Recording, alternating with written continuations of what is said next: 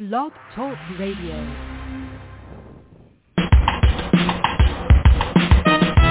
Let's get lost in a better place. Pick up a book, travel through time and space. So much to learn, so much to see. A chance to escape reality. Open your mind and your heart. Gain new knowledge, get a fresh new start. MJ Network will bring you there. So let's talk about it. We're live and on the air. Good morning, everyone. This is Fran Lewis. This is MJ Network, MJ in memory of my sister, Marsha Joyce, and we have Dr. Joyce Cavuto here, and we're going to talk about a whole lot of topics that I think parents need to address and educators. We're going to talk about silent reading, oral reading, but we're going to first start with why don't people want to read? What seems to be the problem with them picking up a book to read? So good morning and welcome to MJ Network. Thank you very much, Fran. It's a pleasure to be with you, and good morning to you, and good morning to your listening audience. Well, there's a lot of people listening to this one. I just put it on Facebook, and hopefully people, and I put the question, why don't people read? I was asked that question by a New York Times author last week, and I was asked that by two other authors that said, why don't kids want to read? And I know from my own family, my nieces that are A students read for school. The boys read for school, but nobody picks up a book to read. I don't know why. I know that I'm the only one in the family that reads. Maybe one or two cousins, but why don't people find it necessary even to go to the library to get books and read? I don't get it. Very, very good question, Brandon. I'll give you my view on the matter. Everyone has heard the word illiteracy, and illiteracy for years, centuries, people talk about the problem of illiteracy, but a very common problem that is rarely talked about is alliteracy. And alliteracy are people who can read but choose not to. And I think that's exactly what you're talking about. People who can read and just don't. And my answer is I shouldn't say answer, but my hypothesis, if you will, is that reading, we've learned over the past hundreds of years that reading is an active, aggressive act where the reader can't just sit back, look at the print, and hope that it happens. The reader has to take an active, aggressive role in predicting what's going to happen, self-monitoring himself. Is it making sense? Is it not making sense? Et cetera, et cetera. And until those processes become automatized, they take some work. And why bother doing that if you can just have the print read to you, do you say? So I think that's one of the problems. And I'm not a big fan of video games. I'm not a big fan of some of a lot of the social media, because I really think that it's exacerbating this problem. No, I agree. Something, I feel cheated if I don't read at least 5 or 6 books a week. But then I was my mother growing up. I mean, as an educator a long time ago, not that long ago, I had 2 6th grade classes that were geniuses. I mean, they were really smart, and they read To Kill a Mockingbird. Of course, I got in trouble for that one, but it was worth it.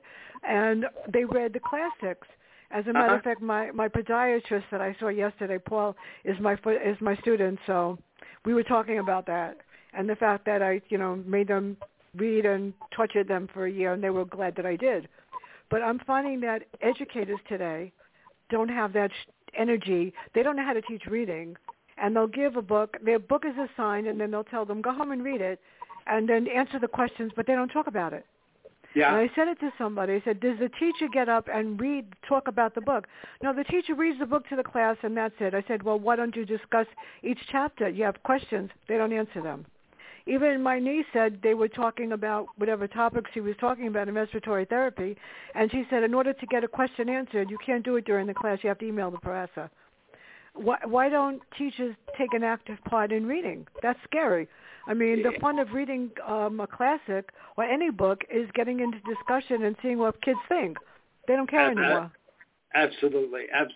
And, Fran, that really hits home. I have a fairly close relative who he just finished 7th grade last year, and during he was in 7th, they finished it this year. But during the pandemic when they were on virtual, the English teacher read the book out loud to the students, and for 45 minutes, the class time. And I was chatting with him about it. I said, and what about the questions? He said, what questions? I said, doesn't she ask questions? He said, no. I said, okay, what about how was she tying the book to writing? What kind of composition are you asked to do? He said, no, we're not asked to do anything. She basically just reads 45 minutes. Brandon, we both know that's a travesty, right? That's an absolute travesty. Yeah, and again, the whole idea of reading, and first of all, I couldn't understand why she reads the book to 7th graders, because they should be reading the book silently at home on their own, okay? And they should be discussing the chapter with her during the 45 minutes. And that just wasn't happening. Again, clearly I'm not talking about all teachers, but that was just one incident that basically confirms what you're talking about, that it is happening in some cases. And it's really unfortunate. My niece had to read last year A Rose for Emily, and I thought it was really one of the greatest stories that was written. And she had to write a term paper on the theme. I said, well, did the professor, it's 8 pages. Did the professor read it with you? Did you talk about it? No, he just said to go home and read it and figure out the theme. I said, well, do you know what the theme of it is? What do you think it's about? I have no idea. I said, Casey, it's isolation, it's control. What did the father do? I have the story memorized. It's scary. And she said she had no idea. I had to literally read the story with her over the phone to explain to her. And it's a really interesting story, especially the ending. It's really scary. I mean, they don't comprehend anything. And how do you, then you have little kids that are just starting to read. You know, children in kindergarten, 1st grade that are starting to read, and they don't get it. I mean, they literally don't get it. They don't understand. So how do you start with these little kids? I mean, I have these little primers here. They're interesting, I'll tell you that. I think the one that I like the best is the McGuffey one. That's interesting. I don't know. I know that when I did Bank Street, it was a matter of, sentences. This one just starts with nouns. Boy, man, top, hen, just a bunch of words with pictures. Yeah. And then they sort of put it together in like a lesson 4 is like it is. No, the sentences make no sense. He is up, so is he. You do so. Just like sentences using the words. They're not exactly the most interesting. Then he's got some more words. Then they got some sentences, and by the end of it, I think they know about 200 words. Yeah. And they have stories, little stories. Yeah. They're not very interesting. The Mortimer one is about a frog, and the one over here, the Leopold Arnold primer, is just little stories. Yeah. So I don't know. I don't even know which ones teachers begin. I was talking to one of the girls in the bakery. She works with a teacher that's using the fundamentals program. She said it's phonics. She said it's a disaster because she's teaching them how to sound out every letter of a word. You don't do that. So why are they picking these programs that don't work? Yeah, very, very, very good questions. And again, we too have discussed my favorite book in reading, and one that when you were one of my excellent students way back when. I'm sorry, not so far back when, but one of my students when I taught at Lehman College. The book that one of the books that was required reading was Edmund Burke Huey's book, The Psychology and Pedagogy of Reading, and I'm fairly certain that may have been the motivation for you to pick up those primers, take a peek at those. And to be honest with you, friend, that book, The Psychology and Pedagogy of Reading, and for your listeners, they might find it interesting that, in my opinion, that was and is the best book on the teaching of reading and the learning of reading ever written, and it was written in 1903. Okay? And the point, and Edmund Burke Huey does make the point in that book, in a chapter on beginning reading, and he quotes several of his contemporary experts at the time, including John Dewey, that reading has to be first and foremost about getting meaning. It has to be first and foremost about getting meaning. In fact, he goes so far in one of the chapters, he cites an expert at the time who said, you might, some of the teachers reading this might be appalled, but at first, if the student reads the sentence and changes a word but keeps the meaning of the sentence intact, it should be left alone. It shouldn't be corrected. And I read that and I laughed because it wasn't until 1950s, 1960s that Goodman came out with his miscue analysis, where you analyze the nature of the student's reading. He didn't call them reading errors. He called them reading miscues, simply because some reading miscues or deviations from print were good. For instance, the kid's reading, and it was a big train. It was a really big train. In fact, and they could read, that was a huge train. And that was a really huge train, but the text says really big train. Now, why would he read really huge train? Very simple, if you understand how reading works, because his head is top-down processing.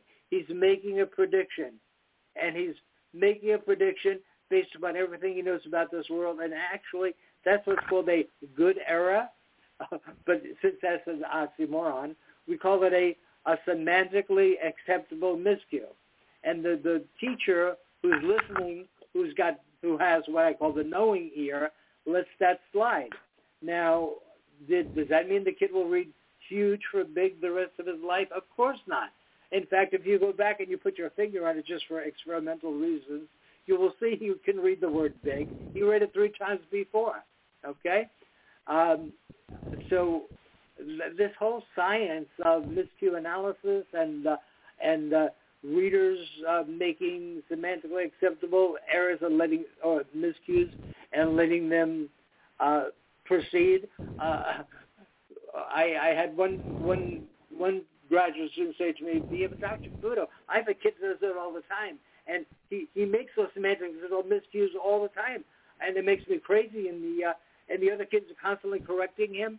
And I said, "Well, let me ask you something. How was his comprehension?" She goes, "Oh, wonderful. He's actually probably the highest reader in my class." So I said, 2 solutions. She said, "Okay. You listening carefully?" She said, "Yes, I am." I said, "One solution is tell the other kids in your class in the beginning of the school year that when anyone is reading out loud, there's no one allowed to correct them except for you. Okay? Let's make believe they have a cloth across their mouth, okay? That's a rule. Nobody's allowed to correct except for me, okay? That's critically important. I call it gagging them. Yeah, gagging them. Now, of course, not literally, right? Then the second one is that, and I said, this is going to really stun you, but that youngster, you can solve that problem easily, very easily. Let him read silently. If he reads silently, you're not going to hear those good miscues, and it won't be necessary to correct them.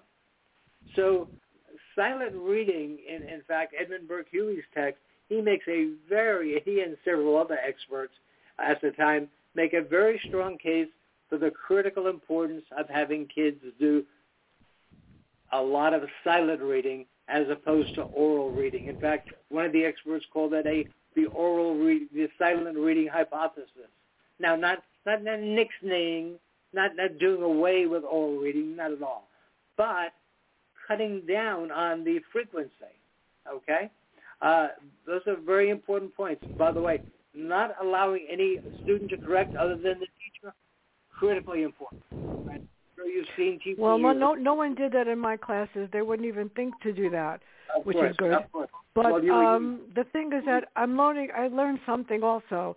Silent reading, children that have trouble or get embarrassed reading out loud, oral reading, do prefer to read silent reading. And I've noticed also that there are kids that read. Teachers don't want to call on the children that are not fluent readers. And sometimes they even say to them, and I've heard them, oh, read that, read it and read it really fast. But if you're reading it really fast, you're not focused on what the print is saying. You're not hearing what you're reading. So naturally they're word calling and they're not understanding what they're reading. And I find, I would do a lesson and say, okay, I want you to read the first paragraph to yourself. I want you to tell me, what do you think the author is trying to say? What do you get from reading that? And you'd be amazed. Well, my sixth graders were brilliant. My second two classes, they were brilliant. But even the little first graders got it. They realized, it's okay. And I said to them, it's okay to make a mistake. That's okay. That's why I'm here. I find that teachers, when children read orally or silently and they get the wrong answer, instead of saying to them, go back and look at it and telling them where, they tell them, you don't know what you're talking about. They insult them. So why would they want to read?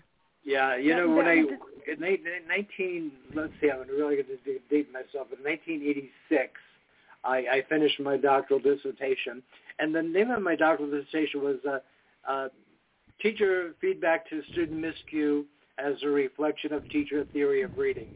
And that sounds kind of abstract, but what I was really looking at is, what does a teacher do when the student makes an oral reading? Let's use an oral reading error, okay?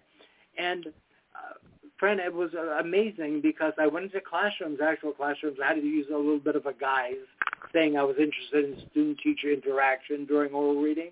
But basically, I was looking at what the teacher said when students miscued, and it was unbelievable. The percentage of feedback having to do with simply giving what's called a phonic prompt or a graphophonic prompt, meaning, okay, let's look at that. No, honey, let's look at that word. What's that T sound? What's the H sound? That was the most frequent. Yeah, that was the most frequent. And the least frequent, believe it or not, the least frequent feedback to miscue was this one. Does that make sense? Okay? Does that make sense? Okay? Joey wants to take a ride on the tram. Joey wants to take a ride on the tram.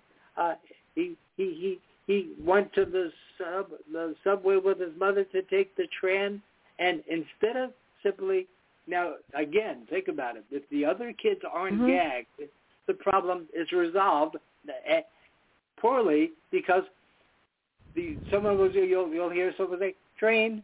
Okay, that's either Priscilla or Paul, the youngster in the class, who takes it upon themselves to always give the reader the word when he or she misses it. Yeah, that's problematic because that doesn't enable the student to do that which he or she should be doing, which is to monitor himself. Okay, to say, wait a minute, you should have this internal monitoring system, and the teacher has to. Some kids have it naturally, but some students need to learn how to develop this internal monitoring system that always says, does it make sense? Does it make sense? Does it make sense?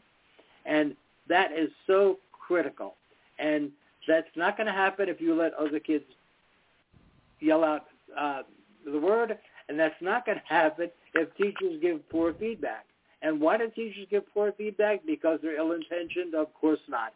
They give poor feedback because, and I'm sorry, I'm sure I said this in many of our interviews, and I apologize for the redundancy, but they do that because they haven't had enough training. They have enough coursework in reading. I see these ads in the Chronicle of Higher Education, and they want a teacher to teach introductory reading courses at the college level, sometimes at the university, college/university level, and the minimum requirement is a master's degree in reading. A master's degree in reading or special education. And please, the special education teachers listening to this, don't be angry, but a degree in special education does not a reading specialist make. Yes, to be a reading specialist, you have to have minimally a master's degree in reading. Right? Now there are some people who have that degree in special ed who on their own made themselves reading specialists. No doubt about it. Oh, there's some people, yes, but then that's kind of few and far between. Okay, so getting back to your point that I'm sorry, going on a little bit of a soliloquy here. Two points. Number one, the ones who are good readers, good decoders, good comprehenders, let them read silently. There's no need for them to read out loud. And number two, the ones who are reading out loud and when they make a miscue that keeps the meaning of the sentence intact, let it go. Let it go. They won't read that word incorrectly for the rest of their life. They're doing it only because they are predicting and anticipating, which are good things to do. I agree, but I've heard, what's really scary, I have a friend that teaches special ed in my school where I worked. And I've said to her, how do you deal with they don't know how to do anything, they can't read. I said, they can't read because you're not showing them how to read the right way. I said, and I'll be more than happy to do a Zoom and show you how to do it because they don't. Half of these reading teachers don't. And the other question is this, when you have a student that wants to learn so badly that they really want to learn to read, and the teacher gives them the feeling that they don't want to hear from them, they develop poor self-esteem. So all of a sudden, they don't want, they close up. This reminds me of the story of when the year before my principal retired, I wish he never had retired, a young man walked in and he says to me, I'm not leaving until you teach me how to read. I go, wait a minute, who are you? Where'd you come from? How do I know you? And I didn't know whether to laugh or cry. He was 13 years old in the 5th grade. He said, I don't know how to read, and I'm not leaving this room. I said, it's 6:30 in the morning. How did you get up here? Yeah. By the time he brought a posse with him. There were like 5 of them, and sitting there, I said, okay, are you brave? Because in about an hour, you're going to read 200 words. In about 2 hours, I make a bet you're going to read a whole lot more. I invented the Fran Lewis method of teaching reading to kids that never knew how to read. And I just used a little bit of that, a whole lot of this, and I showed them, how you could, it was like a simple and just adding the consonant and sentences or whatever. By the time they got done, they couldn't believe it. They said, how did you do that? I said, I didn't do anything. You decided that you wanted to get somewhere in this world, and I'm going to make sure that you do. And of course, I said, you can come 2 days a week. No, they showed up every day at 6:30. Yeah. Every day. It's like, amazing. Please continue. I didn't mean to interrupt. It's scary. Now, from UE, which is in front of me, I'll never forget the process that he used, which was a word and then, clause and then phrase and then sentences and then paragraphs and then stories. I have that in my brain because that does work. And, of course, there's like I said, my own unique way of doing things. But I was looking at, where am I here, on this paper, the waymarks for teachers emphasizes silent reading, which the author states the question to the children upon the subject matter, and then as you read, they respond. That's one, and then Arnold opposes that also. So there were different views in UE as to how people should teach children how to read. So what is the best way to start with kids in 1st grade or kindergarten besides whatever primer they're reading and teaching them, whatever? I always use language experience and created stories and word lists like that. But what about somebody that doesn't know what to do? What about a principal that says, you have to follow this book and do it? And like I said, this young girl said to me, this reading system teaches them how to sound out every letter of the word in the kids, or it's now May, and she said if they can read 6 words in this class, it's a lot. They can't read. Yeah, well, making the kids sound out every letter and every word works very nicely in German and Spanish, but it works terribly in English. English is not unphonetic. However, it's only partially phonetic. We have 26 letters in English, but 44 sounds. We have 26 letters trying to make 44 sounds. So we have, unfortunately, words like caught and you and from and mother and the, and a lot of these are the beginning words that kids see in the beginning readers, and they can't be sounded out. Now, that doesn't mean that mom and dad or the teacher are going to refrain from saying, go ahead, honey, sound it. And unfortunately, the child doesn't sound it because it doesn't sound out. How do you sound out the? Okay? How do you sound out mother? Mother is a terrible word to sound out. And when the kid can't do it, he doesn't say, oh, well, it's not my fault. Mom is asking me to sound out a phonetically inconsistent word. What he says is precisely that which you referred to before, Fran. What he says is, or he internalizes the idea, I'm stupid. And in fact, That's in my many years having my own private reading center, 38 years actually, I had more than a few parents at the parent consult I had after testing the youngster the following week say to me, Dr. Cavuto, when my child, everybody tells me how smart he is, what a bright little boy he is, and we're out with other kids, and he really seems to shine, and I know that, but when we're home and he's doing schoolwork, he'll say, Mommy, I'm stupid. And it brings tears to the mother's eyes and the father's eyes, and of course, who wants to hear them say their child is stupid, right? But when you can't read words, and you can read words, particularly words that don't sound out, and you're being asked to sound them out, you get this idea, hey, I'm stupid. And it's really unfortunate. So the answer to your question, Fran, is, in my view, I know we have a lot of primers out there that Huey mentioned, a lot of primers that you alluded to, the McGuffey readers, et cetera, et cetera. But in my view, the best way to begin the teaching of reading is with language experience. And language experience, Van Allen in 1964 came up with the idea. However, Sylvia Ashton Warner actually worked with the Maori Indians in New Zealand, the indigenous tribe in New Zealand, and she was giving the English primers to work with them. Oh, look, I dare say, let's take the lift. And for some reason, they didn't relate to that. I'm being sarcastic, of course, yeah?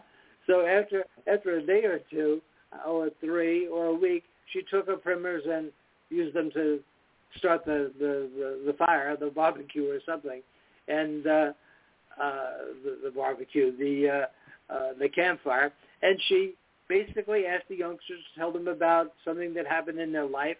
Each of them had a turn. They would say it, she would listen, then she would write it, she would act as a scribe, then she would have the youngster read it, then she would have other children read it, then she would put it up on the wall, and that was that youngster's story. And she was amazed at how all of a sudden they became more motivated.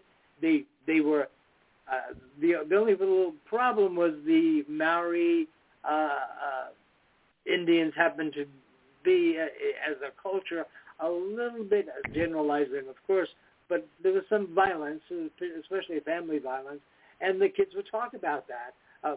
Daddy came home from work and he hit Mommy, but the teacher would describe exactly what the kid said to keep the integrity of the story. And at that time, they didn't worry about cultural sensitivity so much, people, and it worked absolutely wonderfully.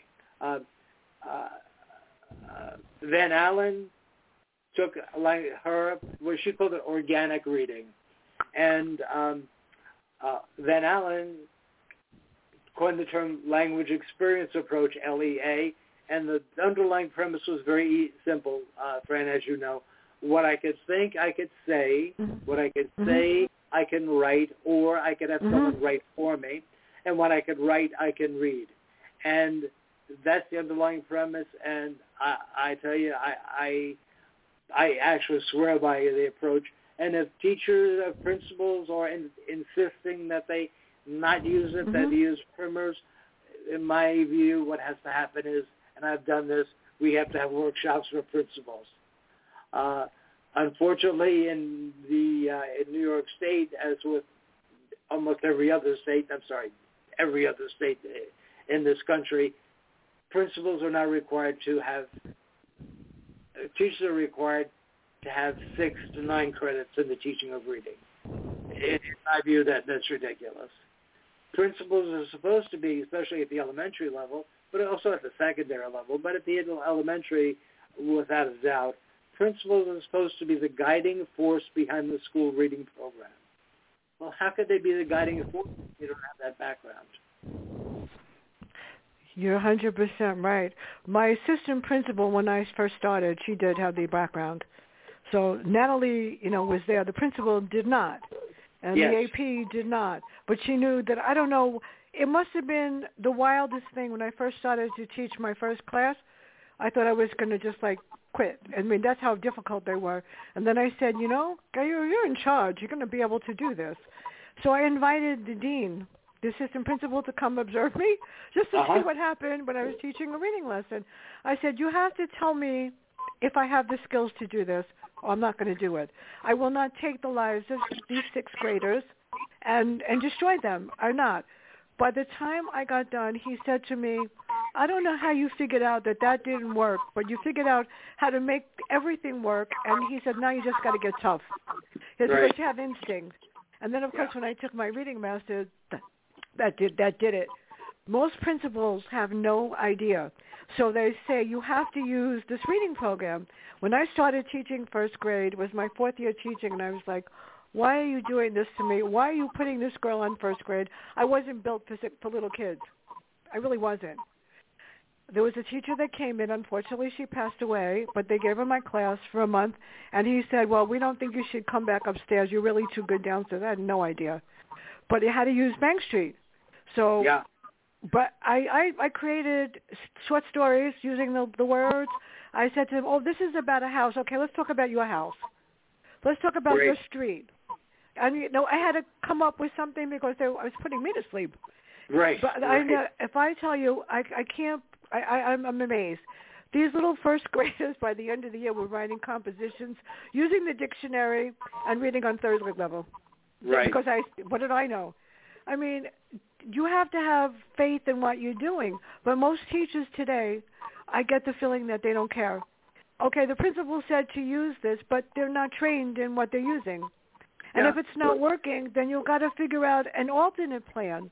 And my friend said to me that the teacher told her class that they were all stupid and they didn't know how to do anything. I said, and you took it? I said, you didn't come in?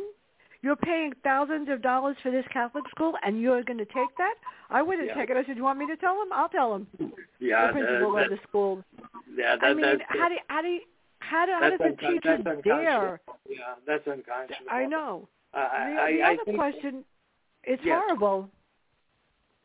Yeah, I think, friend, as we both know, the reason why the most popular reading programs in virtually all elementary schools throughout the country are basal reading programs. And the reason, very simply, is because the basal reading programs are scripted. They have teacher guides that go along with them. The teacher guide tells the teacher exactly what to do. The teacher follows the teacher guide. And that makes everything a lot easier for the teachers. It makes everything a lot easier for the principals. Unfortunately, it does not give the teachers an in-depth knowledge of the reading process. So as a result, they're used as kind of a rubber crutch. It just doesn't help them become more knowledgeable. I would love to. The International Reading Association has guidelines for classroom teachers, and their guidelines for teachers, as of 3 or 4 years ago, the last time I looked, was for elementary teachers 9 to 12 credits in the teaching of reading. We both know that that's ridiculous. And this is the international, at least now it's called the International Literacy Association, which is probably more appropriate.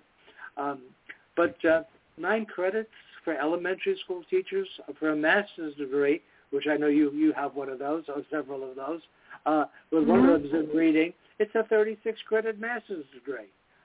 36 credits, most certainly can a reading specialist make. But 9 credits, no. 9 credits, you end up relying on the basal reading program. I remember taking your class and Dr. Sledge, Andrea Sledge, and Bob Delisle and Girardi and everything. There was only one professor that she did not know the difference between independent level, instructional level, and frustration. And this is a class of really smart people. And we try to explain to her, your definitions are wrong.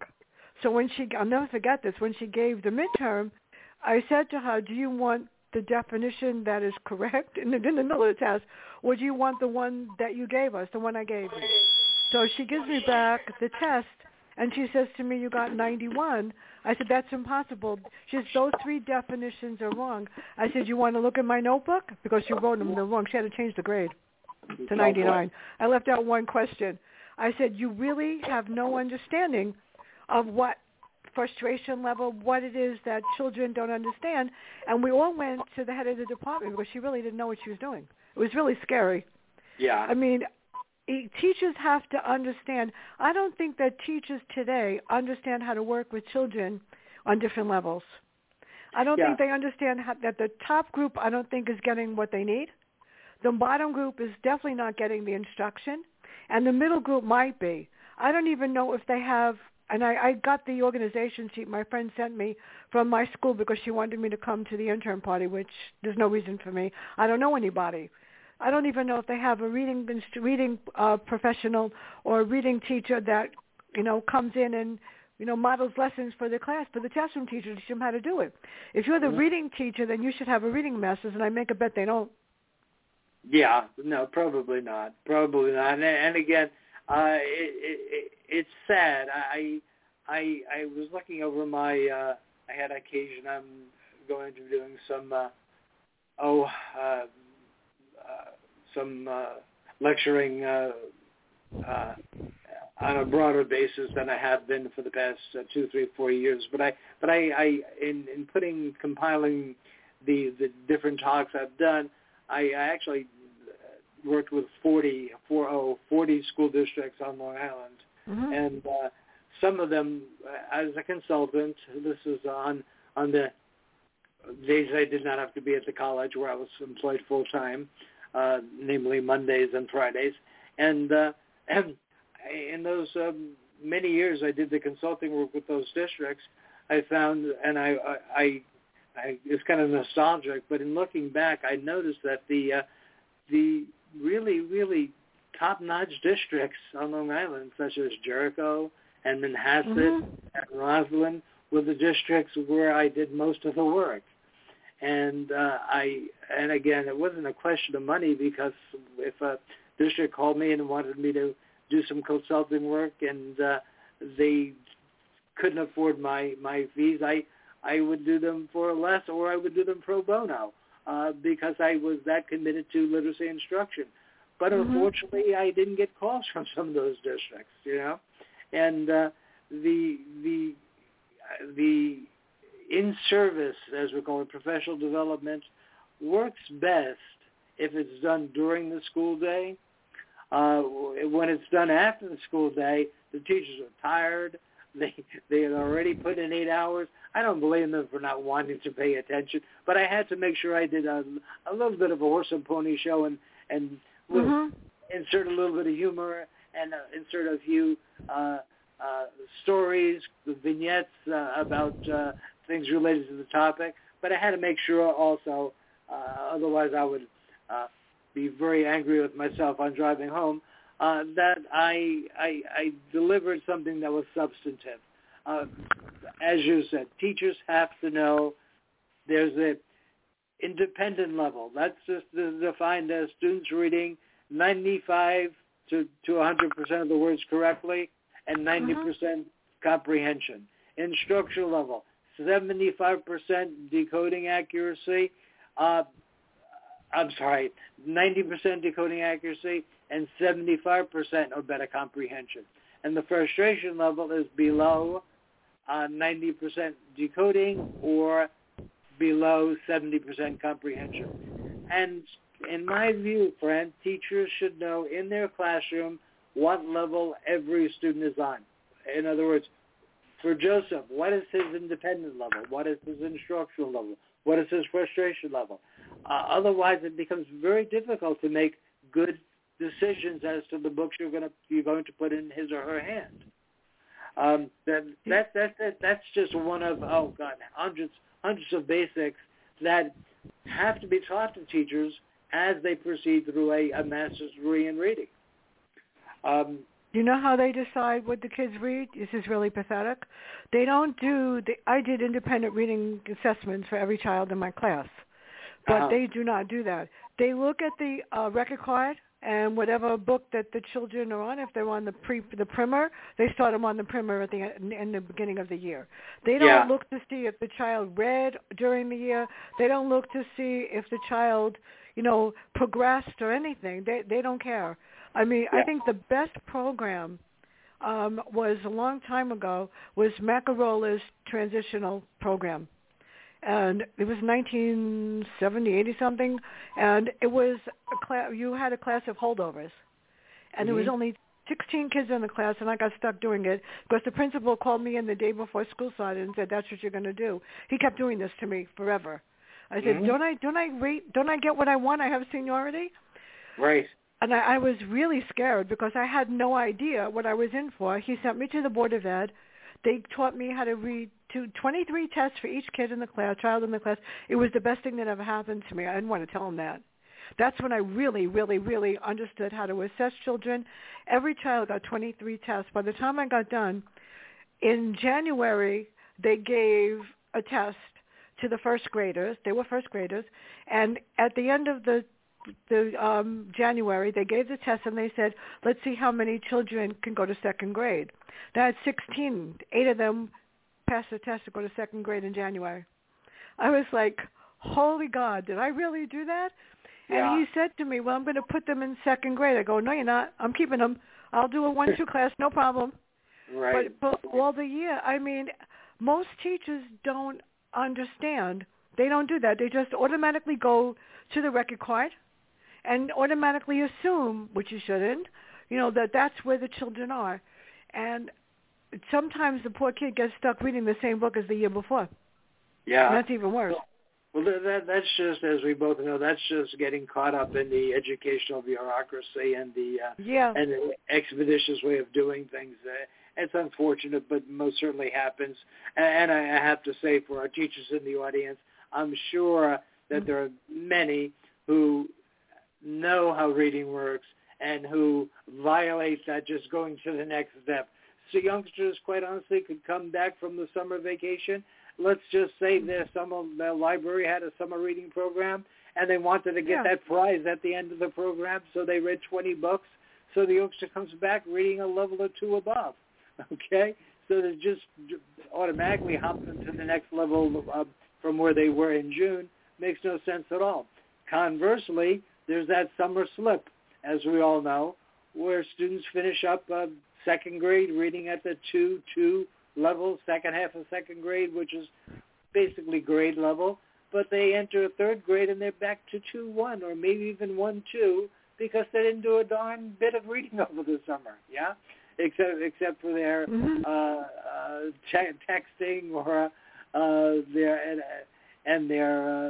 other social media kinds of things, which I don't want to sound like a Luddite here. Those things are they're a part of our culture now. But there should be actual reading over and above those, even if that actual reading is done on a Kindle. All right, there should be actual reading. We had talked about. I believe you mentioned students who are good decoders and good decoders and good comprehenders. and what should we do with them in terms of their reading instruction? And in fact, my best answer to that question would be, if the student is a good decoder and automatic, we both know what that means. He could get the words quickly. Mm-hmm. Okay, so his silent reading speed is good. Quite honestly, if his silent reading speed is good, I could give two whoops about his oral reading speed. If he's a good decoder, a good comprehender, there's no reason for him to be reading orally anyway, unless he's reading a play. But if he has good decoding, automatic decoding, good comprehension, quite honestly, that youngster we're really lucky to have in our class, because that youngster doesn't need us too much, other than to guide him to good literature. Yeah, all right. Because quite honestly, he is already has all the tools he needs to succeed, and we have to just make sure we nurture that. Unfortunately, we don't, unless we get the gifted and talented class, or unless we get the top group in if they're tracking, and most districts don't track, but unless we get the really top-notch readers, most youngsters have difficulties in either the decoding or the comprehension or the automaticity. And I think you would ask me about world knowledge or receptive vocabulary. Yes, Ren? Yeah. All I know is that when reading groups are hard, because I had 5 classes, 5th grade. Yeah. Yeah. And each class was different, and the groups were, according to my assistant principal, like 12, 13, 14 kids. And I was able to figure out where they belonged, but I didn't use basal readers in the reading reading. I said that's for your teacher to do. I invented my reading program. They came down 3 days a week. 2 days we did vocabulary, structural analysis, word attack, whatever, comprehension. And the 3rd day I would say to them, "What do you want to read about?" I'm going to create a story. I used to make up my own stories. Or I'm going to get something that you want to read about. What do you want to read about that would be fun? Okay, we're going to read about the wrestlers. We're going to read about rap singers. You want to read, and I would, whatever they wanted to read about. I learned a lot about the wrestlers and the rap singers. Each group was different. But all I know is that 3rd day they came down, they were like so sparked, and I didn't make it on their level. I made it on the grade above. Yeah. I said, you're gonna have to tackle this and see if you could read it. And they would say, "This is fantastic." They love it. Do you know what they used to do? That was even worse. They were supposed to come down Monday, Tuesday, and Wednesday, and Thursday and Friday had the time off, and they showed up anyway. All of them. How's the life? I don't. Yeah, I think the funniest thing. This is a true story that ever happened. This group of kids got in trouble with their teacher. She said, "I'm going to punish you. I'm not letting you go down to Mrs. Lewis for reading." Well, this is tough 5th graders. You didn't mess with this 5th grade. They were really tough kids. They got up as a group and walked out of the room and came down to my office. Oh, my goodness. Oh, I didn't know. I cracked up laughing. I had to keep a straight face.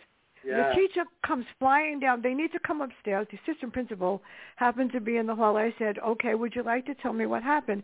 They don't deserve your help anymore because they really don't listen to me.